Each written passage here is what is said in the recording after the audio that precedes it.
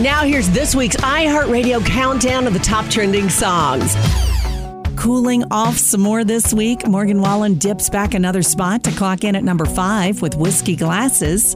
I'ma need some whiskey glasses, 'cause I don't wanna see the truth. Brett Eldridge gets some good news. He ticks up a spot to land in 4th place with Love Someone.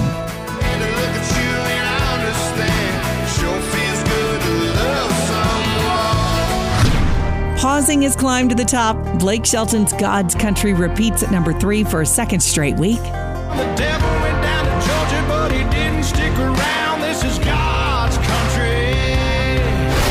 Thomas Rhett makes his return to the countdown. Look What God Gave Her debuts at 2nd place. Look what God gave her, how perfect he made her. She walks in the room, it's like he answered my prayers. And there's a new top dog. Lee Brice improves on last week's number 2 debut for Rumor. He becomes your number 1 song this week. There's a rumor going round and round and round. What you say would make it true. And those are your top trending songs of the week. Hear them all on iHeartRadio.